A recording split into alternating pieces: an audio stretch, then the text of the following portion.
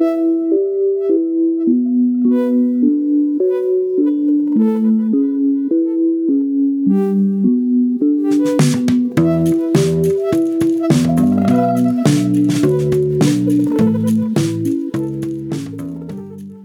back to Peds Ortho, everyone. This is Carter Clement from Children's Hospital of New Orleans. And I've got one of my co-hosts on the line now and two others hopefully joining us shortly. Make that two of us. This is Josh Holt at University of Iowa. This is Craig Lauer from Vanderbilt. Smooth entrance just at the right moment as usual. Nailed it. And we have two guests this month, pretty exciting, both from the Portland Shriners. We've got Jeremy Bauer and Dan Boughton. Before we dive into any literature or anything, let's get to know these guys a little bit. So thank you for joining us. First off, why don't you guys, if you don't mind, just tell us sort of how long you've been in practice, what kind of practice, what kind of subspecialty stuff you usually do, what you like to do. Jeremy, how about you? Right. Thanks for having us on. I've been here at the Shriners in Portland for about 11 years, mostly focused on kids with cerebral palsy, as well as sports injuries, and then hip, and we kind of treat hip from infant to early adults. Cool. And Dan, how about you? Yeah, my name's Dan Boughton. As you said, thanks for having me. I'm just coming up on year 5 in practice. Most of my practice is on spine deformity, and then a little bit of hip pathology as well as a little bit of trauma that we get here. Perfect. Well, as our listeners know, we like to start off trying to just get to know you guys a little bit better with some random questions. So my first question, do you guys have any favorite tips or tricks you like to teach trainees? Maybe stuff that you think they don't hear other places in their training? I like to spend a little bit of time, I think, in the OR on the softer side of orthopedics. And I think, when I was a trainee, no one really taught me no one said what was going on inside their head when they try to decide what was good enough, what's okay, when should you push on, when should you accept it. And so I try to get them to think through those things, think about your emotions, think about when you're tired, when you're distracted, and try to make those things not invisible so that they know that, hey, that's a real thing, that you can be tired or you can be distracted or you can be upset with someone, how all those things go into how you perform in the OR. So I'd like to spend a lot of time just kind of talking on the softer side of things. That's nice. Dan, what about you? Yeah, for fear of listing any specific tricks, because I'm sure all of my tricks I gained from somebody along the line, and I'm going to seem like I'm plagiarizing. But I also kind of talk to them more about holistically being a doctor. I try to tell them not to be a blamer. So not to be someone who reflexively blames the patient for a complication or blames the anesthesiologist, which we can always do, but to always be looking inward and sort of be critical of yourself, because usually you can figure out that it's a decision you could have made better or something you could have done better. That's really what I focus on with them. Next time I'm having a rough week, maybe I'll just fly up to Portland and have a little retreat with you guys. Yeah, it's a kind of gentler place, right?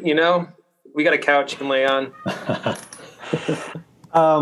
And if you could choose, you never had to drape again or never had to close again, it would just be done perfectly. Which one would you skip? Close. No more closing. More closing. I'd skip draping a bilateral hip any day. What if it was between those and then never wearing lead again? Oh, there's no question about the lead. Yeah. Biggest advancement in my practice is navigating a spine so I don't wear lead. Nice. It is very luxurious. Yeah, there's people who work out wearing these leaded workout vests and things. I mean, you can look at it as a huge advantage for all of us. Yeah, if you're trying to make weight, I guess. Well, with that, let's jump into some of the material. So you guys have been insanely productive in JPO recently. Congratulations. You guys are doing some really cool stuff with gait studies and with PROMIS scores, which I think is really exciting.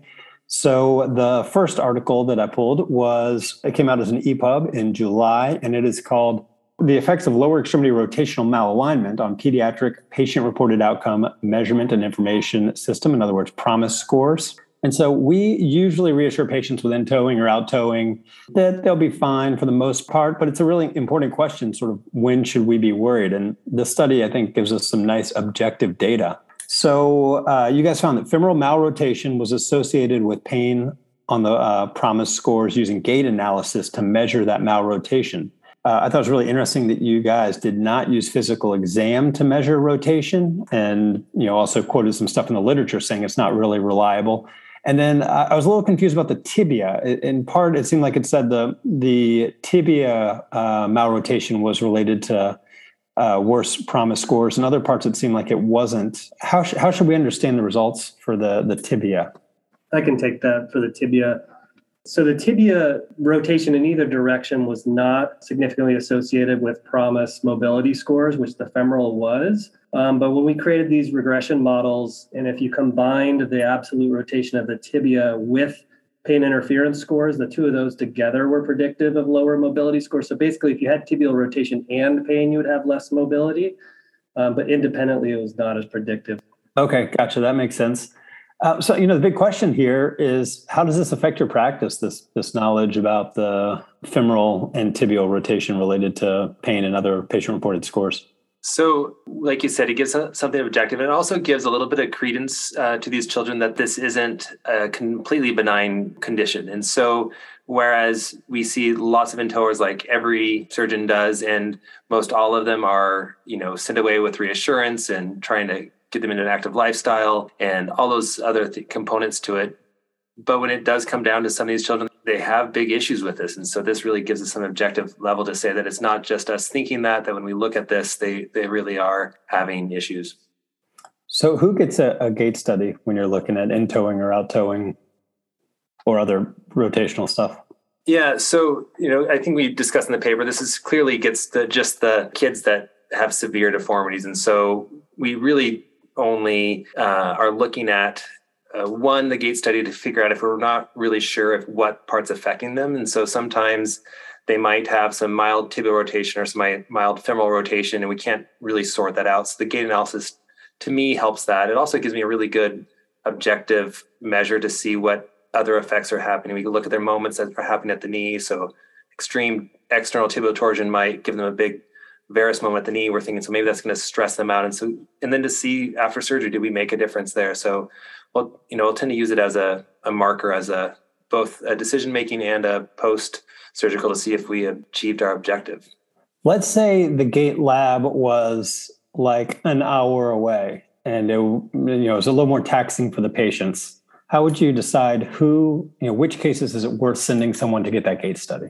Yeah, great question. And, we're clearly privileged working here in that we have easy access, and the way we provide care is different than other models. So I think that if you were in a different practice, you'd want to have a child that you weren't sure where their deformity was, where you weren't sure what position their knee was, particularly if they have more severe deformities or combined deformities. It can be harder to differentiate. So I could clearly see if you didn't have access to one, you wouldn't jump to doing this every time. So I was very interested and a little panicked to hear that the physical exam, just trying to measure rotation on the table, seemed to be so meaningless. How does your physical exam factor into, or does it help your decision making at all in terms of traditional rotational profile, putting them prone, rotating the hips in and out?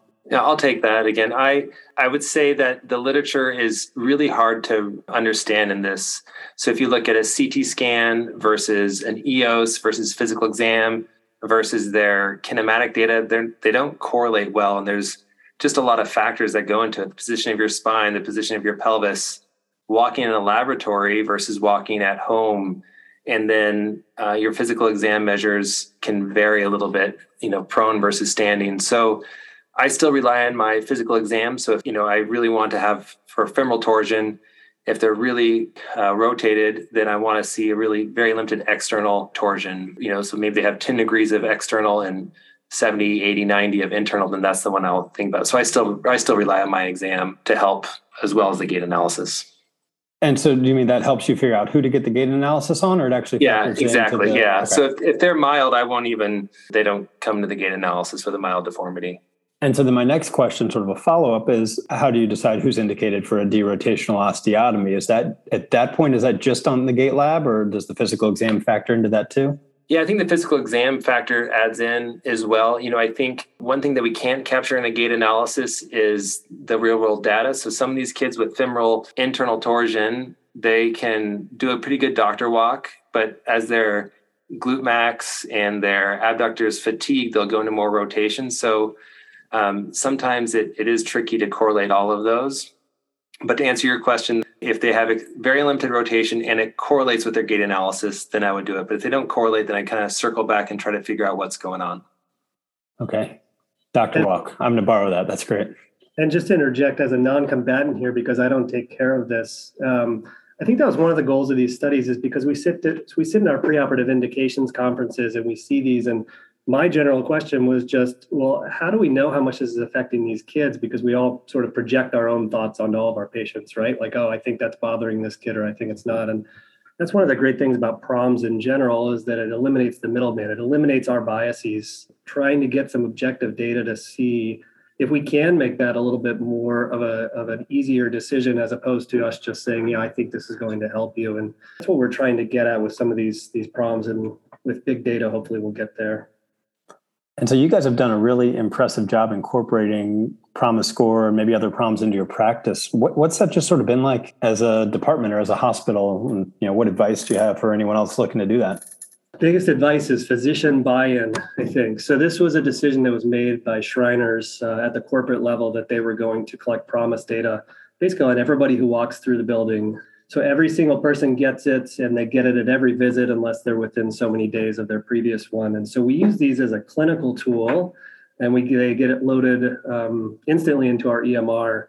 And so there's definitely some hurdles. We've gone through some changes in how we collect them, because it was slowing down clinics at first, and we made some changes on that end. And so it's definitely been a learning process, and there have been some bumps along the road. But you can use it in real time, and sometimes you can see a kid who's post-op. I'm always amazed that I'll see a kid and I'll walk in the room and the kid says, yeah, I'm doing great. And you go back and you look at their scores, and their scores are terrible. And maybe they were afraid to tell you because they didn't want to disappoint you after their surgery or whatever it might be.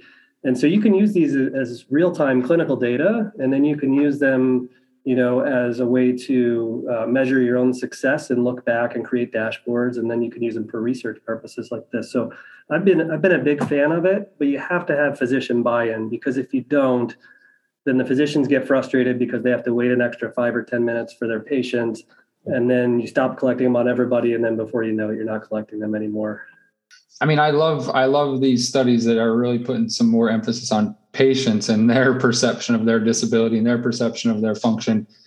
At what point do we get to the point where we can be more selective on discussing surgery and offering surgery to patients based more on these scores, right? Because right now, at least for me, it's, if the patient has pain and functional problems, that's a yes. But if their rotational profile is within what I would think is, an acceptable range, I'm not too keen on discussing surgery with them. So I'm just curious, at what point do we have enough data from studies like this and PROMIS scores and things to then say maybe that weighs more than just the physical rotational profile? It's a great point. I think like Dan was saying, our biases are so built into there, where we are we have to be a stopgap and a gatekeeper to surgery, but you're right. I see a kid with a more mild deformity, but extreme pain, and I get nervous and I say no, but you're right that maybe we should be looking more at this. Dan, what were you thinking? No, I agree. And I think that no matter how much data we get, it's still going to be some clinical equipoise. And it's going to be upon us to try to balance this data, right? If we have long-term data that might suggest that somebody's condition is going to cause pain and disability later in life, and short-term data that their PROMs are good, well, then we have to weigh, one versus the other. Is it worth it for me to make this patient happy for the next 2 years if it's going to cause them more problems later down the line? So I think we're always going to be weighing these different types of outcome measures, and patient-reported outcome measures is just another outcome measure, as well as radiographs and all the other things we look at. So next up, a very related paper this month in JPO, 3D gait analysis and patient-reported outcomes of femoral osteotomies for torsional deformity. So you guys had 54 patients here who got femoral osteotomies. 37 of them had too much internal torsion, 17 had too much external torsion. You guys basically found that the patients with too much internal torsion had more improvement in their gait and in their PROMs. All the patients had gait analysis, all of them had patient-reported outcomes, and the femoral osteotomies were mostly distal with a plate, some were mid-shaft with a nail. The goal of the surgeries was, it sounded like always, basically creating a symmetric arc of rotation and internal and external rotation. And the patients were typically corrected by about 40 to 45 degrees. So in conclusion, children with external femoral rotation improved after derotational osteotomies, but less so than patients with internal rotation. And interestingly, those externally rotated kids kept walking with some external rotation despite the surgical correction. Why do you guys think these sort of surprising findings came out? Yeah, I think, well, it wasn't surprising, I guess, to me. And that was the reason why I did the paper. I felt that every time I did a surgery for external femoral torsion, that the kids just didn't do well. And so when I looked back at them, we looked at the patient-reported outcomes, and unfortunately, some of them were older studies. We didn't have as much data as I would like on all these, but they just weren't happy. And so I think there's a couple things. Their habitus was much different. So these kids were much bigger.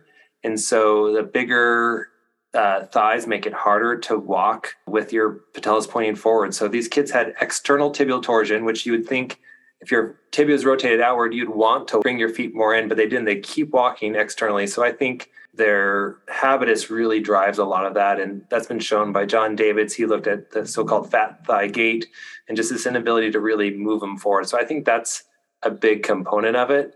I think they're weaker, and I think they're potentially it's a different pathology. Really interesting. So what's your practice now, especially for the external ones? I don't do it. And I'm glad that I have a paper that I can tell to quote it for. So, we're just what Josh was asking about with this, their outcomes. Looking at this, I've really hesitated to do it. I guess never say never. I think if I was to do it, you'd have to have a really long discussion to say, hey, this, you often can rotate you, but you're still going to walk, the same way. And just like the adult arthroplasty literature, my guess is that these kids will not lose any weight, that it's not going to be a weight reduction type of surgery. So I think there's a lot of other factors that are going into their disability. Jeremy, do you think they didn't do better because you should have been fixing their skiffy instead? Good question. These ones didn't have skiffies, but I think some of them had some contralateral skiffies in some of our kids. So what do you offer them now? I mean, just sort of reassurance or lack of reassurance, or do you have anything you? Yeah, I mean, I think that the tibia perhaps might be playing a role for some of them. So maybe if that was it, you could address that. And we know there's some literature that can affect the knee. But I really push them towards, particularly for the much larger, that they need to really look at weight loss, whether it's surgical or otherwise. They need to really move towards that. And what about the internally rotated kids? What's your sort of threshold, or how do you think about approaching those surgically? Yeah, I mean, I think I tend to look at them again. I guess my subjective data of how if they complain about it, I do think that they're much happier, and this showed that out, that they're happier after surgery. I still feel like they have to have a limited rotational arc towards external, and then I generally treat the older kids with bilateral simultaneous with a nail, just so that they can ambulate. I don't love that surgery, but I think it's better for their outcome, just because they can get up and move and get to life quicker. And since the torsion occurs all along the femur, it's not just proximal or just shaft or just distal. It can happen anywhere. I don't think it really matters. So I just go make it easier with a nail. Wow. What do you think the average length of stay is with those bilateral nails? That sounds like a tough one. I think it depends on the kid. Most kids can go home in 1 or 2 nights, but really? It depends on the kid. And then how are you determining intra-op, how much you correct? Great question. So a lot of people will do, if they're doing plate, will go prone, which I think has a benefit of being able to do that rotational exam, on the table. One of the downsides of doing a nail is that I think I'm less accurate. I think that there's enough toggle between your proximal and distal screws that you're not quite right. And I tell the family that my goal is to be within 10 degrees of side to side. That I have not been able to eliminate that error. So I use, rotation wires, but there's error with those. And so there's ways to reduce that, but there's always going to be some error. So, but the thing is, I don't think it matters. As long as you get them close, they will walk well. So I don't get too worried about not getting it symmetric. And then are you going for equal internal and external rotation basically, or are you trying to overcorrect a little bit? Yeah, it seemed to work. And, in our results that was basically our goal, is if they had 80 degrees of internal and 10 degrees of external, we kind of shot for the middle and we hit that most of the time, and they walked better after that. Is there a role in your practice for a pre-op rotational profile CT or MRI? I think because for my opinion, the CT scan is not really going to change my management, that I don't, and I can avoid that risk. And again, there's that correlation between exam, gait, and the CT scans that it's not there. And so I tend not to. We do get EOS imaging on them, but we're still kind of evaluating that here at our hospital. And I know other centers have looked at it as well and trying to figure out if we can get that to really correlate or not. Gotcha. So you're making the decision for the amount of rotation based on their exam. How does the gait analysis play into your decision with these? Just like we were talking about earlier, if I see, another component, like if they have a lot of external tibial torsion, sometimes that external tibial torsion is, really what's driving them to walk internal. And so it makes me maybe more aware of it. And so not that I'm not looking at the exam, but that can kind of really help drive. And we've changed decisions in our gait analysis meeting by really seeing where the deformity is. Yeah, that's really fascinating. When I take my wellness visit to the Portland Shriners, I'd like to go by the gait lab if that's okay. We'll do some return to sports testing on you as well and see how you can hop. Yeah, that might be bad for my wellness. I don't know. So we have one more paper to talk about, and I sort of hate to move away from the rotational stuff because I think it's so interesting. But this one was from June as an e-publication. So also hot off the press, both you guys are authors, and it's called PROMIS Scores in Pediatric Idiopathic Toe Walkers. So just another awesome area with a lot of sort of conventional wisdom that may or may not be true. So you guys had 45 toe walkers, and you found that there were worse scores among the toe walkers than their peers for mobility and for relationships with peers, even though there wasn't a difference in pain. So, just in general, what's your approach to managing these patients when they come into clinic? So I don't know about your all practices, but I feel like when I should made my intro, I should have said that 1/3 of my practice is idiopathic toe walking because that's what it feels like. So that maybe that was in my non-operative side of things. We see a lot of kids with this. We have a pretty good protocol for treatment, and so the impetus of the study was just to look to see how they really are. Should we be treating this? Do they have an issue? For our kids under 5 and they don't have contracture, we do think like all of us do. Make sure we know the diagnosis is idiopathic, exam and history and those sorts of things. And if they're under 5 and it's just reassurance.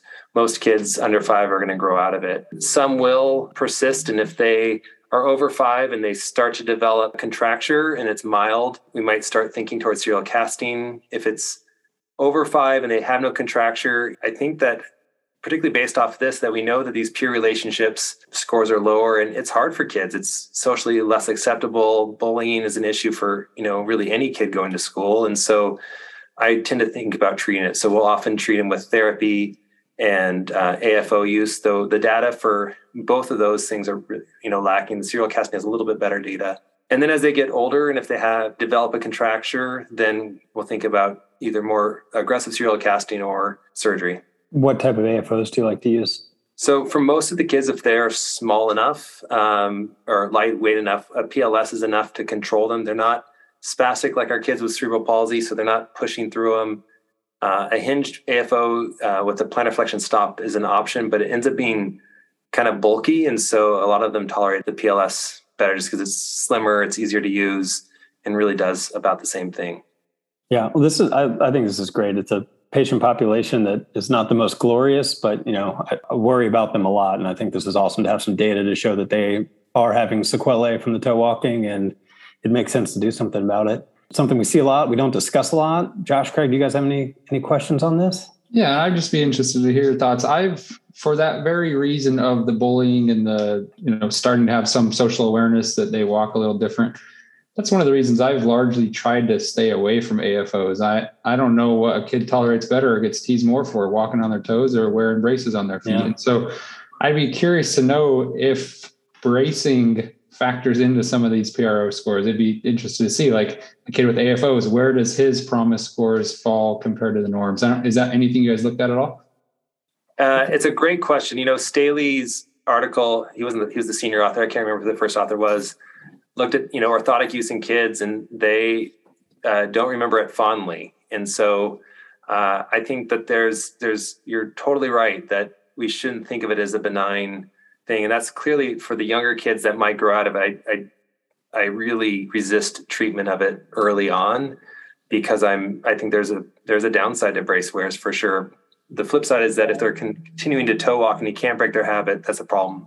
Dan? Yeah, the peer relationship score is something that really shouldn't be discounted either. It seems kind of nebulous when you start to think about it. But as an aside, it's not published, but we looked at, from a quality improvement standpoint, we looked at every single patient in our hospital over a course of a couple of years who got either non-operative or operative treatment for any condition and looked at their scores after their treatment.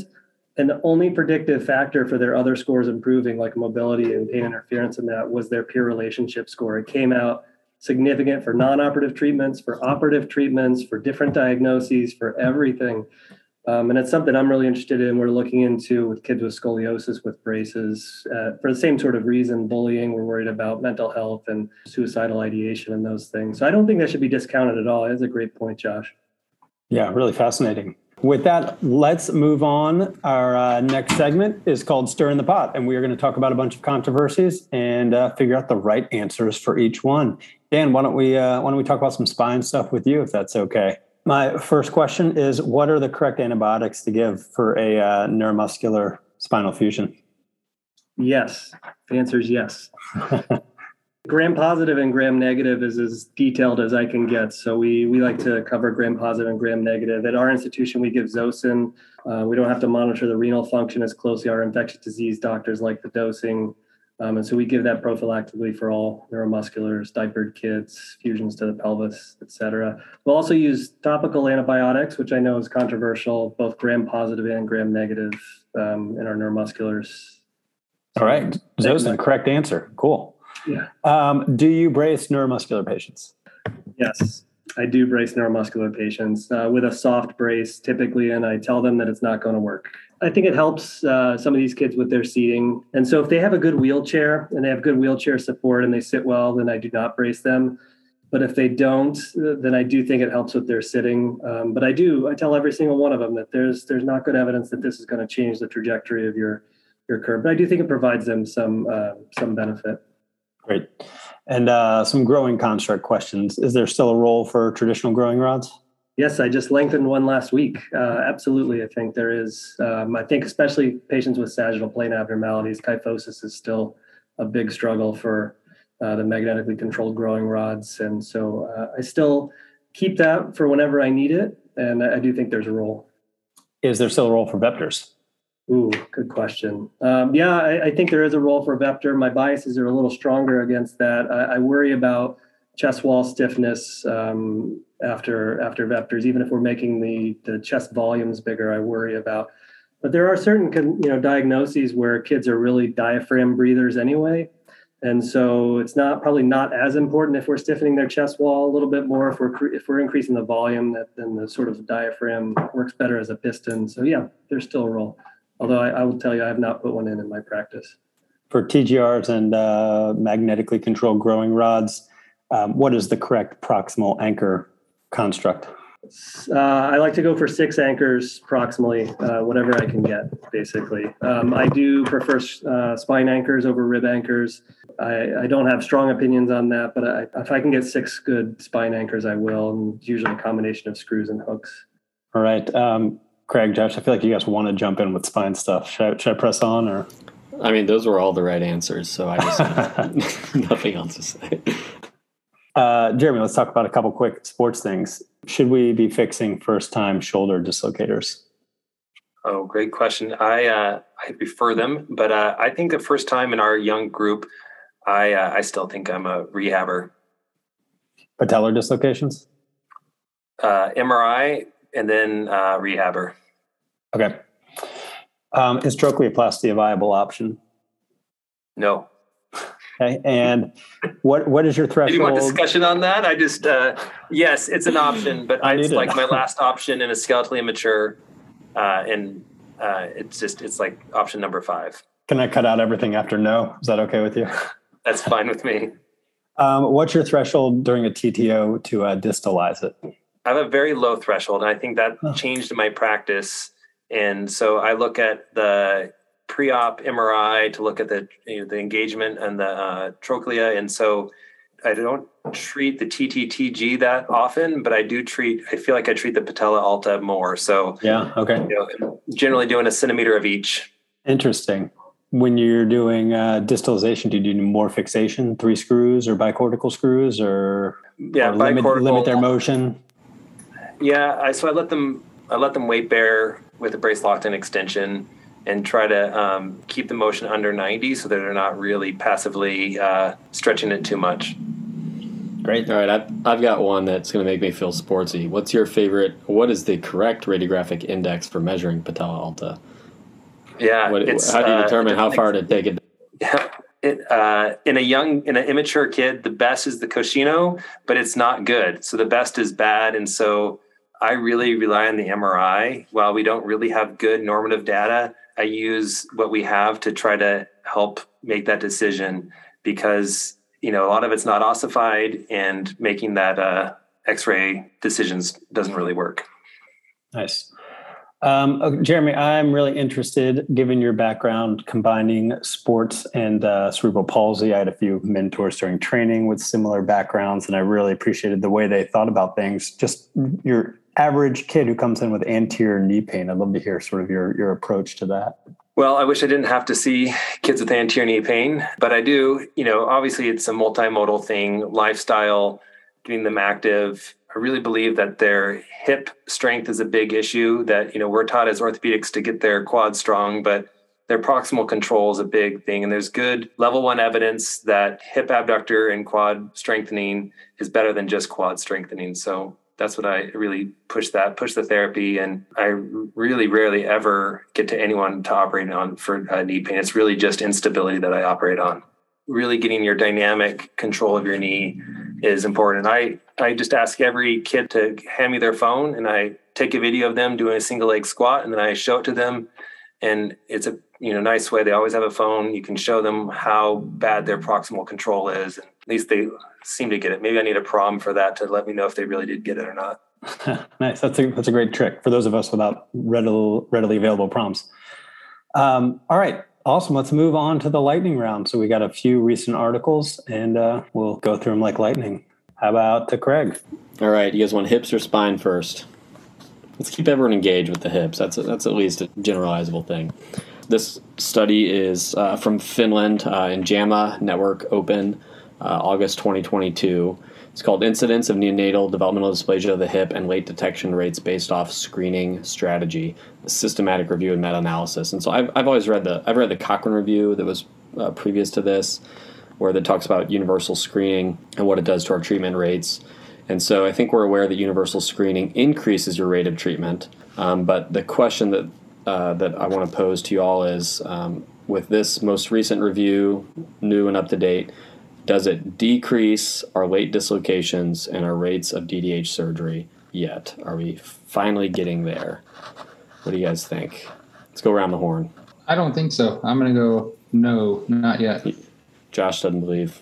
Jeremy? I'm a believer, because I don't think that the study, the ultrasound causes the overtreatment. I'm pretty sure it's the surgeon or practitioner that does the overtreatment. So I still think that I'd much rather catch as many as I can. We'll still miss them, particularly in the North America. We don't have a way of capturing them, so we'll still see them. But I'd love to not see a late dislocated hip.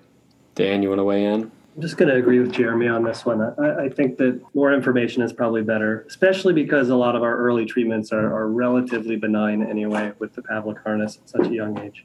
Carter, I've got some insider knowledge.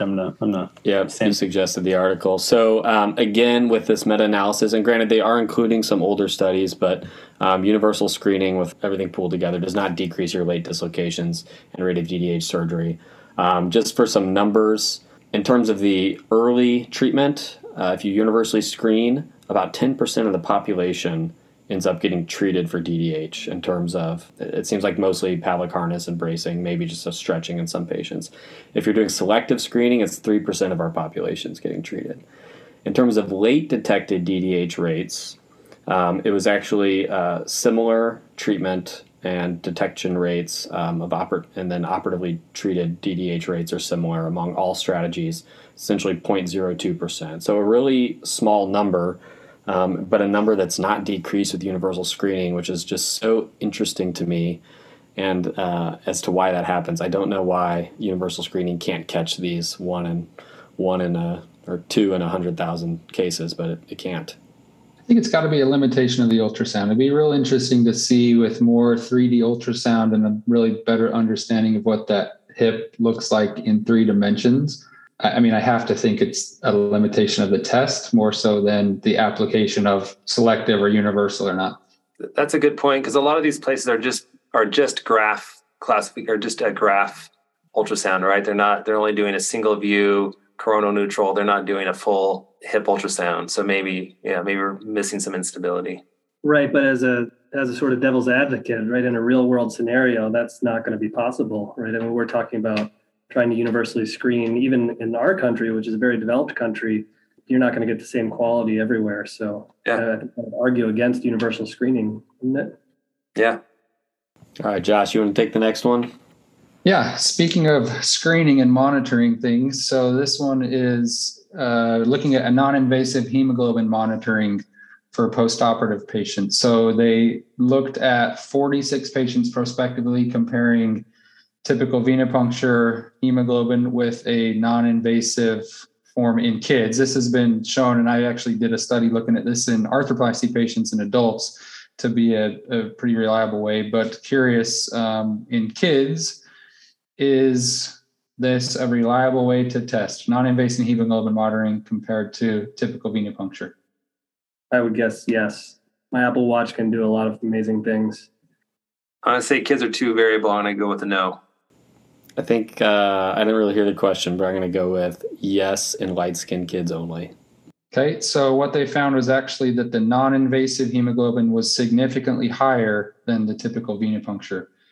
And so clinically, it didn't pan out to matter because none of the kids got a transfusion, but they showed that the non-invasive was significantly higher than the typical, which is probably the opposite of what you'd want. You'd probably rather get scared by the non-invasive, and if it's low, then follow it up with a typical venipuncture. So to me, unfortunately, it wasn't the opposite way.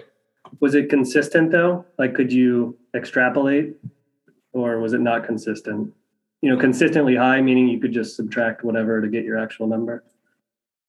1.5 was the differential. So pretty tight, 1.5 versus 1.1 on the venipuncture. So maybe a little bit wider range of confidence interval than the venipuncture, but reasonably reliable.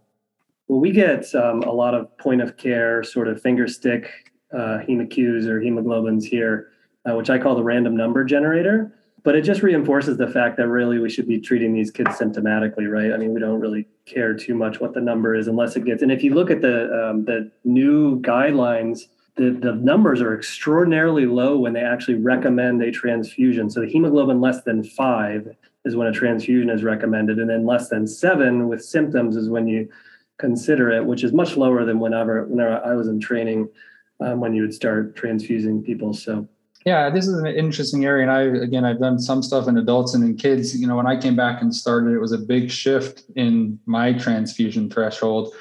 I actually, in kids who are totally asymptomatic, am okay letting them drift down into the 6s. I don't think I've ever let someone get down to 5. My therapist won't work with people if they have a documented hemoglobin less than 7, though. So it's interesting that you run into some of these barriers and things that have just been, standard of care for them, and they just say, no, it's less than 7. We're not going to get them up out of bed. It's too dangerous, with really no data to support that.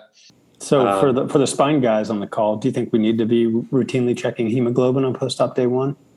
Got a head shake and no from Dan. No, I don't think so. I don't see any value to it, and just depending on their symptoms. So if they're tachycardic, hypotensive, low urine output, then I think you could. But routinely, I don't think it's necessary. Yeah, I haven't got to the point of not doing it yet, but absolutely that's where I'm trending towards, is trying to do it with some data to support that. Yeah, I could probably cut back on the number I'm testing, only do it for certain big cases, special situations.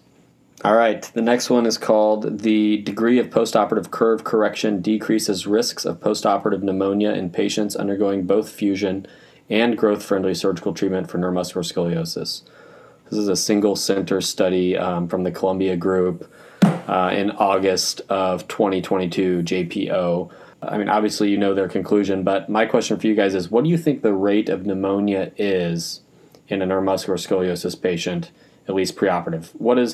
What percentage of them have had pneumonia in their past?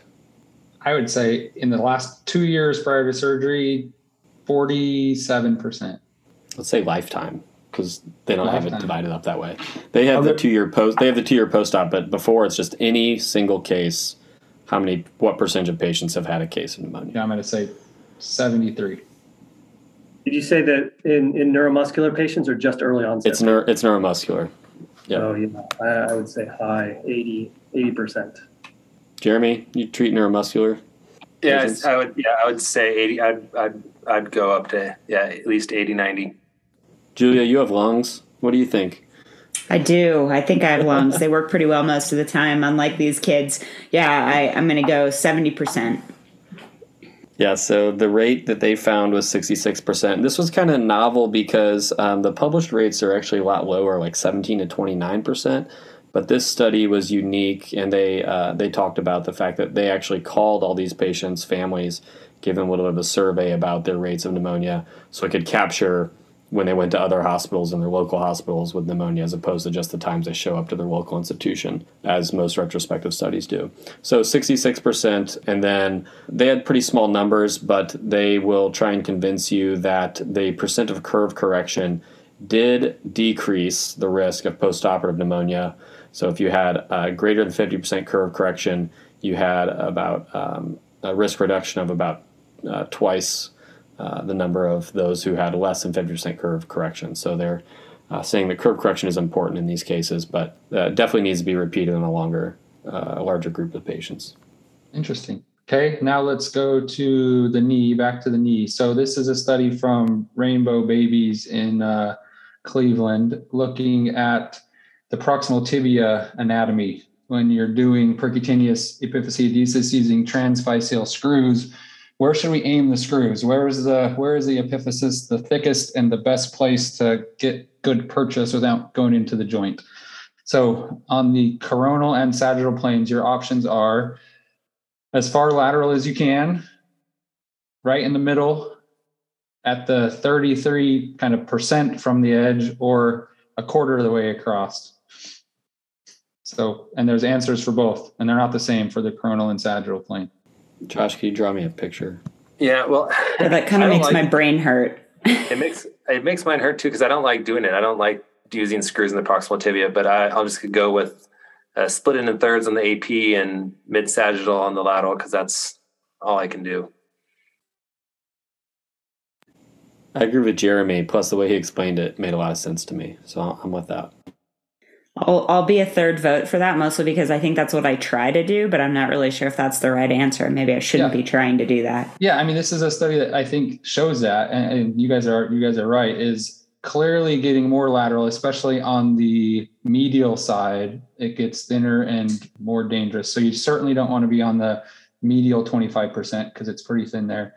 But on the sagittal plane, dead center is the best, and on the coronal plane, aiming for that 33rd percent from the edges is where it's typically the thickest. And then the other thing that was interesting that makes sense is increasing age and female sex correlated with thinner medial and lateral heights of the epiphysis. So kind of confirms what I think most of us kind of aim for those spots in general, but gives us a little data. Julia, you want to take us home? Absolutely. So this is going to be a study out of Singapore, the National University Health System. So they're talking about a predictive scoring method for recurrent patellar instability after a first-time patellar dislocation. So you've got a couple options for predictive factors. So you've got options age, TTG distance, tibiofemoral angle, and then we can look at patellar tilt at different degrees of flexion. We can look at congruence angle at different degrees of flexion. We can look at sulcus angle. We can look at trochlear groove depth.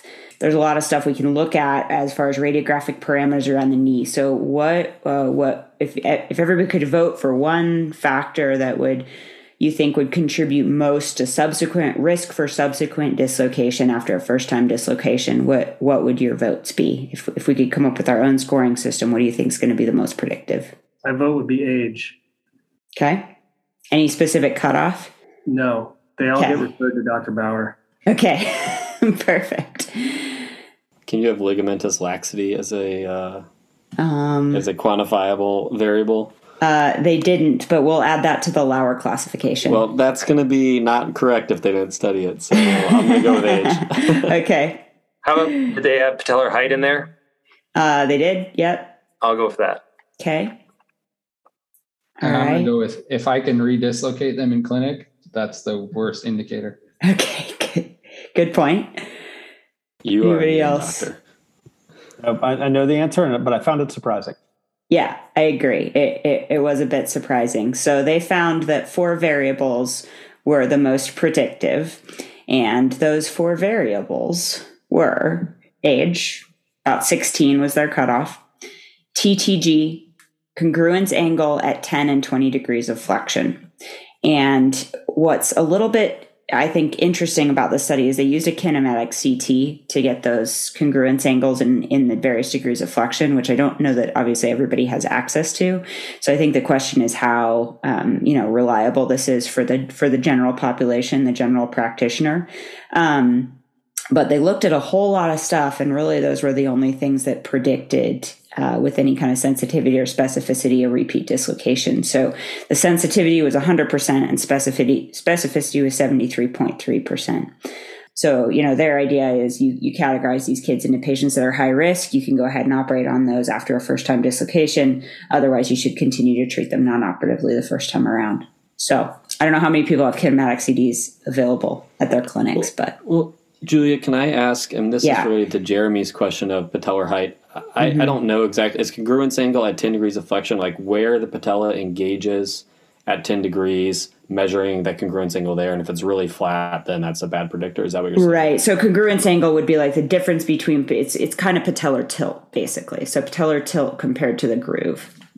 Okay, I got it. I'm just saying, Yeah. I think that the elevated patellas are going to be less congruent at those higher or those less flexion angles, I guess. I Yeah, agree. and It seems like, Oh, go ahead. Sorry. I was just going to say, I agree. It seems like that has to somehow be a proxy for patellar height and for trochlear depth, but I'm just surprised those two didn't show up in the results. Yeah, they didn't, and they used Caton de Champs index as their patellar height. So, which is, as we know, maybe not the one that we mostly use. So That was great pronunciation. Jeremy, is it true that if you scroll through the MRIs fast enough, it becomes a dynamic study for you?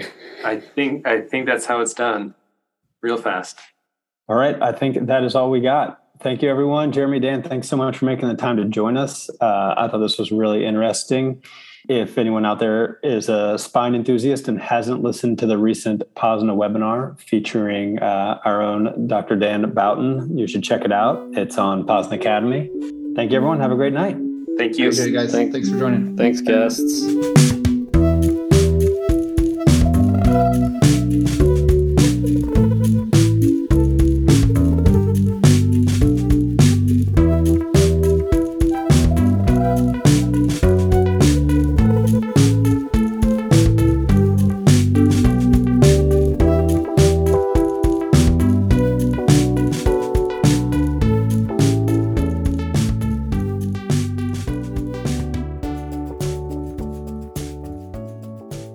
I think this is our first on-air opportunity to congratulate Julia. yes, Oh, yeah. thank you. Mazel Congratulations, Julia. Yeah, I When's your anniversary? Well, it's July 30th, so I haven't had time to forget it yet.